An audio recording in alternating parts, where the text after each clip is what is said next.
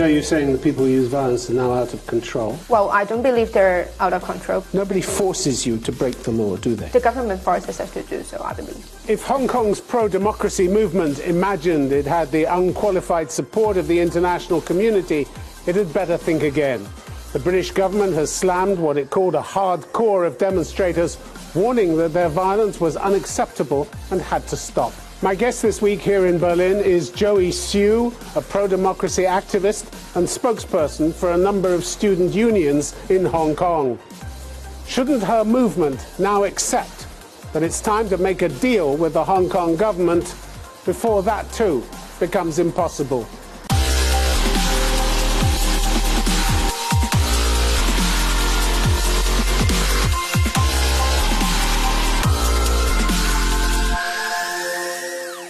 Joey Siu, welcome to Conflict Zone. My pleasure.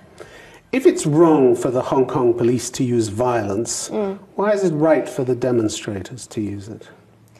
Well, first of all, I don't think the level of violence used by the protesters are based on the intention to attack anybody. I believe the intention of using violence is only to protect ourselves, because seeing that the police had been beating up protesters without a reason, when the police So you're saying they retaliate? Yes. But they do more than retaliate, don't they? October 20th, we had a group of hardcore protesters throwing petrol bombs at a station, police station. That wasn't retaliation. A week earlier, one protester stabbed a policeman with a box cutter.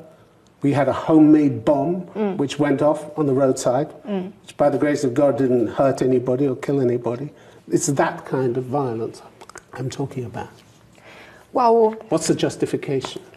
Well, I believe the justification is because when protesters realize that peaceful demonstrations and marches are no longer useful in calling the government to respond to our demands, I believe that is the reason why they're trying to use violence to express their anger, express their furious against the police force. But this is random violence, what we're talking about, random violence. Yes, and I agree that in all means we should try to use peaceful means to call for the response for the government, and I believe the usage of violence would not be the resolution of forcing the government to respond to our demands. So you're saying the people who use violence are now out of control?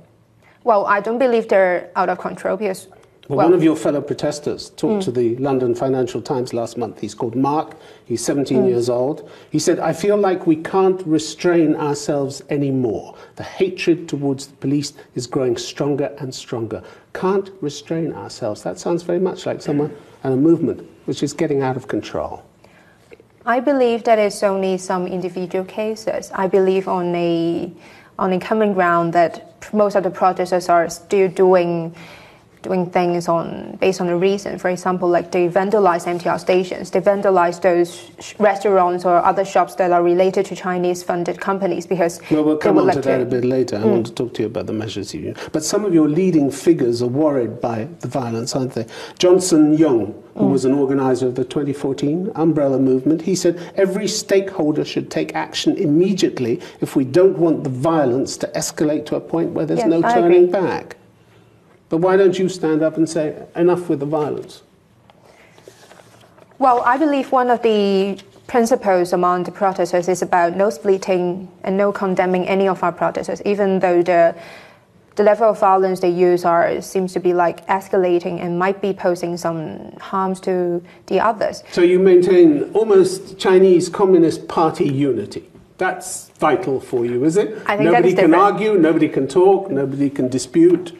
Well, we do argue and we do discuss about our actions, and even after those vandalizations, we've got some discussions online on the online forums about, and we did reflections on our actions. So I believe there are... But the violence still goes on. Who can stop it? Who can order it to stop? Well, I believe nobody can try to stop it unless... Nobody. So it's out of control then, if nobody can stop it. Unless when the younger generations and together they're willing to stand up together with the older generations, for example, for student leaders together with some significant leaders from the pro-democracy side. When these leaders try to stand up together and say, now we have to do something peaceful and to stop the violence, I believe that might be there might be a way to stop the violence. And another thing, that sounds pretty tentative. That sounds pretty tentative, pretty difficult. Once the train is rolling, nobody, it seems, in your group can stop it. That's dangerous, isn't it? Yes, I agree. So that's why we had been organizing peaceful marches and rallies to try to switch the tactics that we are using on protesting to call for the government to respond to our demands. And I believe everybody in the society had been working very hard. For example, like we are organizing general strikes, we had been organizing class boycotting campaigns, because we would like to try to explore other peaceful means so that we do not have to use violence. If in the meantime you should, God forbid, kill anybody, an innocent passerby or a policeman, your movement's finished then, isn't it? Your international support will evaporate overnight. Yes, I agree. And you're prepared to take that risk, and you won't come out in public and say, we need to stop this. The British government has slammed, last week, has slammed what it called a hardcore minority, said the violence was unacceptable. This is the sound of your international support wavering and leaving you, isn't it? Yes, well, I believe the escalation of violence and those violent scenes would definitely be very concerning to the international society when all the free world countries are advocating using peaceful means to bring the situation to a resolved. But they're telling you you've gone too far already. Doesn't that matter? Well, of course that matters, but I think the most important thing is about how can we hold our government accountable and how can we bring them to respond to our demands. What about the judiciary? You've had criticism from judicial institutions in Hong Kong, pretty heavy criticism. These are the bodies that enjoy considerable respect around the world for their impartiality. Again, if you're losing them, this is a really bad sign for you. The Law Society, for instance, said all forms of unlawful violence, particularly against the police, the use of petrol bombs against the police, as well as the apparent attacks on the families of police officers and bullying of their children at school. You approve of those methods? Bullying the children of police officers at school? Well, I don't agree with those methods, but still we stick to a principle of no splitting. So you don't agree with the violence and you don't agree with the bullying of the children. Doesn't sound as though there's much you agree with, but you'll stay silent anyway. No, we had been advocating using peaceful means, for example, like peaceful rallies, marches to express our concerns and demands.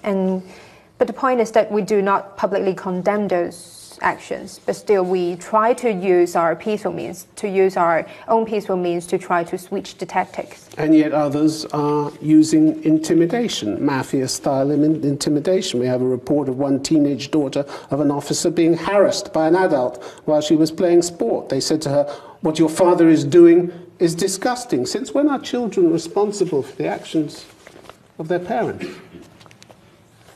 Well, first of all, I don't think any family members of those police officers should be responsible for their own disgusting actions.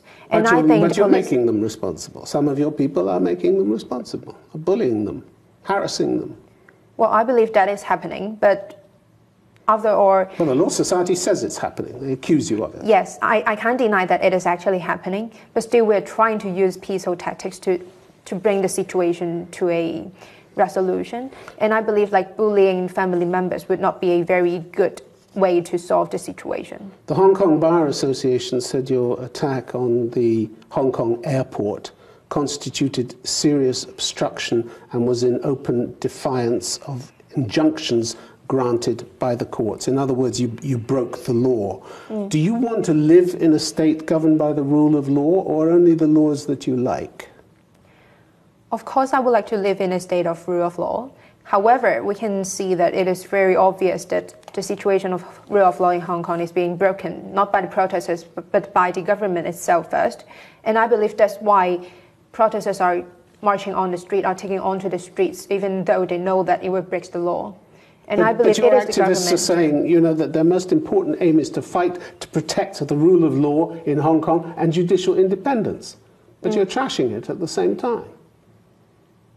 Well, I believe... You're breaking the law to protect the law? Doesn't add up, does it?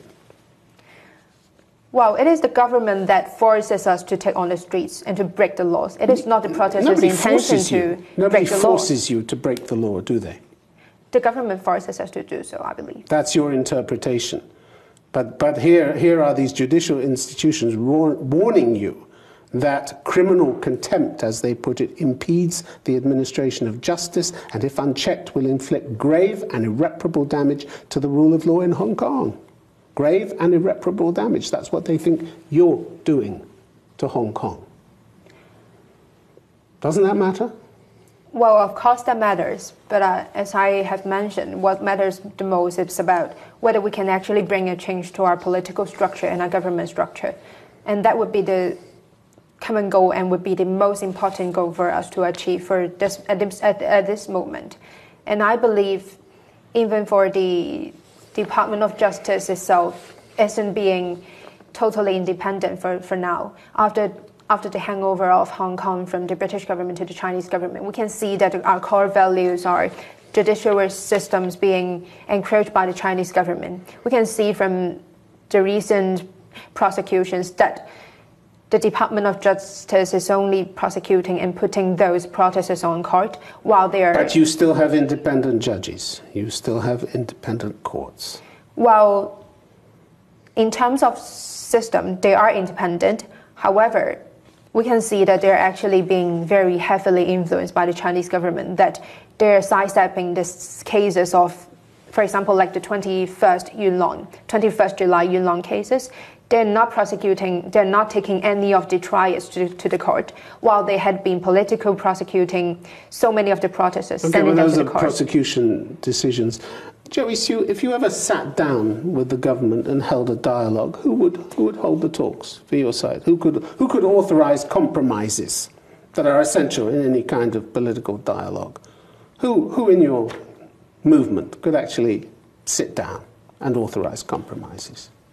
I believe nobody could represent our movement because, as you know, it is a leaderless... So nobody will sit down with you? You're not opening doors, you're closing doors, one after the other, opening doors. Aren't you? You just said nobody could authorize compromises. Nobody can sit down for you, represent you. Well, back in Who's the government supposed to talk to? Well, back in June, the Chief Executive Carrie Lam has tried to approach to several student unions in Hong Kong, and we had rejected her offer because she requested a private meeting with only some of the student unions in Hong Kong, which is not even representing all the students in Hong Kong. It would be a start, wouldn't it? It would have been a start. It won't be a start, it would only be an end to our movement, because back in 2014, we see that Carrie Lam tried to talk to some of the student leaders, some of the leaders of the Umbrella Revolution. However, what we got after the dialogue was the crackdown of our movement, and then Carrie Lam did not fulfill any of her promises in the dialogue. And we feel like, especially in this leaderless movement, it is very important for us to have a public dialogue with as many stakeholders in the society as possible. At least we cannot only have the student activists talking to Carrie Lam. Okay, we have to include other stakeholders. You've put forward 5 principal demands of the Hong Kong government. You and your fellow activists have argued that the government has only addressed one of them, which was the extradition bill, which they withdrew. But in fact, according to Albert Chen, Professor of Law at the University of Hong Kong, the government responded to all of your demands, just not in the way that you wanted. You wanted an independent investigation into police handling of the riots. You didn't get that. But you didn't get nothing either. The Independent Police Complaints Council appointed 5 overseas experts from Britain, Canada, Australia, and New Zealand. You didn't get everything, but they did respond, didn't they? Well, I believe what are we calling for is not only an official demand for official response from Carrie Lam. What we are asking for is about the concrete actions by the Hong Kong government. We are asking them to respond to our demands by taking actual actions. For example, they invited these experts from Britain, Canada, Australia, and New Zealand. Well, I believe that is not what we are asking for. No, it's not exactly what you wanted, but it's something. We are asking for an independent commission of inquiry to investigate into police brutality. However, for the independent police commission, it is formed by mostly pro-establishment camp supporters. How can we trust them? How nobody can hold it accountable? You can't trust the overseas experts from Britain, Canada. They are only advisory committees. They are not the ones who make decisions. to handle the complaints. You also want all charges dropped against protesters who've been arrested. And they've turned that down. But how could they do anything else? If you're found to have broken the law, you should be punished the same way as the police are, shouldn't you? So why are you above the law? So why aren't they punishing the police? They have in the past. Police have been hauled into court and punished. We cannot even identify the police because they are not showing their warrants, because they are not showing the numbers. When we cannot hold the police accountable, when nobody can actually punish the police, how come the Hong Kong government it could be charging out protesters with rioting, even though they're only participating in some peaceful marches? That is not reasonable. So but you don't consider yourselves equal before the law with everybody else, do you? We are equal before the law. So why should you get an amnesty? Why? If you've broken the law, and the Hong Kong Bar Association, the Hong Kong Law Society seem to indicate that you have broken the law, shouldn't you be punished for breaking that law? Well, I believe asking for an amnesty would be the best solution, would be the best resolution to resolve the current situation. I thought you wanted to uphold the rule of law in Hong Kong. Yes, we want. Yes, we want. But at the same time, then you want an amnesty. You want to escape punishment for breaking the law. What kind of lawless society, then, do you want to live in? I would not say that it's trying to escape from being punished when we have broken the law. I believe the reason why protesters are taking on to the streets is because we want the government to be accountable to us. We want the government to give concrete actions in response to our demands. And I believe that's why we are participating in peaceful marches, lawful marches, ever since June. However, the government, the police had been accusing us, has been arresting us for rioting. And when the reason why they're arresting us is not reasonable at all, how can they charge us? So that's why we're asking... Well, we'll come on to some of your other actions in a minute, but when it comes to the future, the worry seems to be that you don't have much of a plan, do you, except to keep fighting. You said recently, I have no idea how these protests will end or even what will happen tomorrow. We feel like there is no way back, so we must keep fighting. As if you're a passenger in this movement, but you're not a passenger in this movement. You're one of the spokespeople for this movement, aren't you? Isn't it time you took responsibility for that? Well, I think definitely I should be taking some of the responsibilities of finding the way out for Hong Kong, for the whole movement. But the fact is, when the situation in Hong Kong is like changing in a very lightning speed every day, we do not see our future. We do not even know what will be happening the next day. Because back in June, back in July, we do not expect the government to be exercising its emergency power. But you don't have a plan of where to go, do you? Apart from saying, we want all our demands met in full, that's the only plan you have, haven't you? That's it. We do have a plan. We do have a plan. We are very clear that we have to rethink about we have to rethink about the future of Hong Kong. We have to think about the 2047 deadline. And I believe that is a consensus among Hong Kongers. Other than the 5 demands, we are trying to discuss, we are trying to have discussions among different stakeholders in Hong Kong about our future after 2047. But at stake is not just your fate and your fellow protesters, but millions of other people who live in Hong Kong. We are going to have to live with the fallout from your movement and from your movement's actions for many years. I mean, you may be happy to bring China's wrath down on your head, but to collapse the roof on everybody else's head in Hong Kong, is that really a responsibility you want or you're prepared to take? Well, first of all, I think the majority of Hong Kongers are still in support of the movement.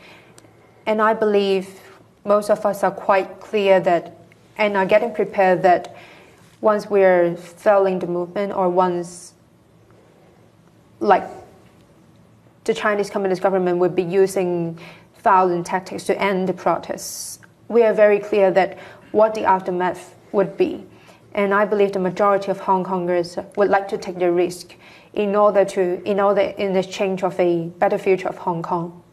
But don't you have a responsibility to try and find a way back which preserves and strengthens what you already have, instead of risking a crackdown in which you could lose everything? I believe we do all I mean, for the activists and pro-democracy politicians, we do have the responsibility. But after all, I think the greatest responsibility is the Hong Kong government itself.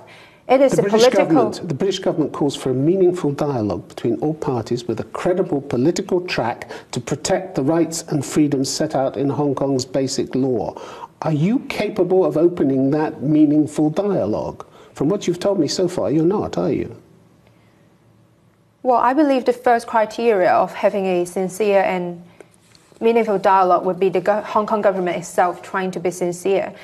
Well, last time when they were inviting student unions to the dialogue, they're trying to have it privately. They're not willing to make it public and to invite other stakeholders. And even when they're trying to invite... It could have been a start. I come back to that point. It could have been a start. How could it be a start when they're not being sincere? We do not believe there would be any kinds of meaningful consensus made in the dialogue. When they're trying to arrest our fellow protesters, when they're trying to put us in jail, how can we believe that there would be a meaningful or sincere dialogue? At least they have to stop the prosecutions first. I mean, not forever, but they at least have to show some sincerity. Some sincerity. People are worried that you're becoming increasingly rigid and inflexible. Joseph Cheng, who led a coalition of pro-democracy groups in 2014, says, "No one ever dares to say, think about it or accept it. Anyone who does so will be severely attacked. We come to a consensus, we stick to that position, and we cannot shift." Is that the way you're going to be able to start negotiations? This rigid inflexibility? You're in danger of becoming just as inflexible as Beijing, aren't you? I believe the discussion about the future of Hong Kong or how the movement would go is like mushrooming, especially in the recent days when we see that there has been an escalation of violence while we're not achieving anything. We're not forcing the government to respond. I believe there had been more and more discussions, and I believe that like peaceful means would be the only way out for us to resolve the current situation in Hong Kong. Peaceful means, but a group of your protesters have been beating up people who just think differently. September the 15th, we had a group who beat up a 49-year-old Hong Kong man, beat him unconscious, because he dared to challenge what the group was doing.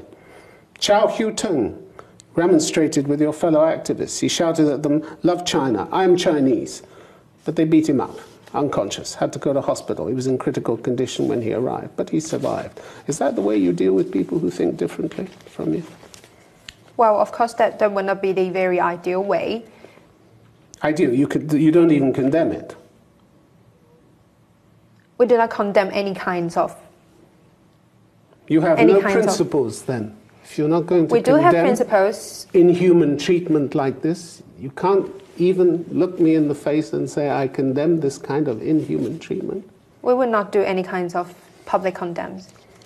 But still, we are trying to switch the tactics to a more peaceful way. What about the violence against businesses that are seen as unsupportive? How do you imagine you're protecting democracy by trashing ATM machines and Starbucks cafes?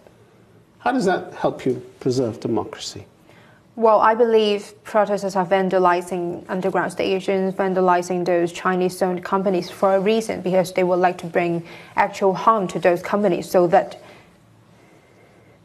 because they don't support you. It is not about they don't support us. It is about they are the ones who are... They're not allowed to think for themselves. They have to have their windows smashed and they have to have their ATM machines trashed because they just don't think the same way as you do. And you want to preserve democracy. Well, I believe that would definitely not be the best way. However, they're doing that for a reason, and they're not, they're trying to be rational. And that's why we're not trying to condemn them publicly, but still, we do have reflections, we do have discussions about those vandalizations, and there have been more and more voices about that we should actually try to explore some peaceful ways. So you're taking part in the local council elections, not you personally, but apparently 450 candidates from the pro-democracy group. Are you willing to switch your attention from demonstrations and violence to politics, to the slow, painstaking, often tedious business of politics in order to make Hong Kong work better for its inhabitants? Are you willing to do politics instead of just demonstrations? Well, I believe the two things have to go parallel, because one side about politics, when we've got pro-democracy activists trying to get into the institutions, we're trying to change the government structure by a democratic way, by elections. And at the same time, we have to continue our protests so that we can put pressure on the Hong Kong government itself. And I believe the two things are not contradictory, and that's why we have to make it go parallel. And I don't believe that we have to put all of our attention, all of our focus on district council elections and try to stop any kinds of protesting. But still, I believe that protests have to be in a peaceful way. Joey Hsu, it's been good to have you on Conflict Zone. Thank you very much. Thank you.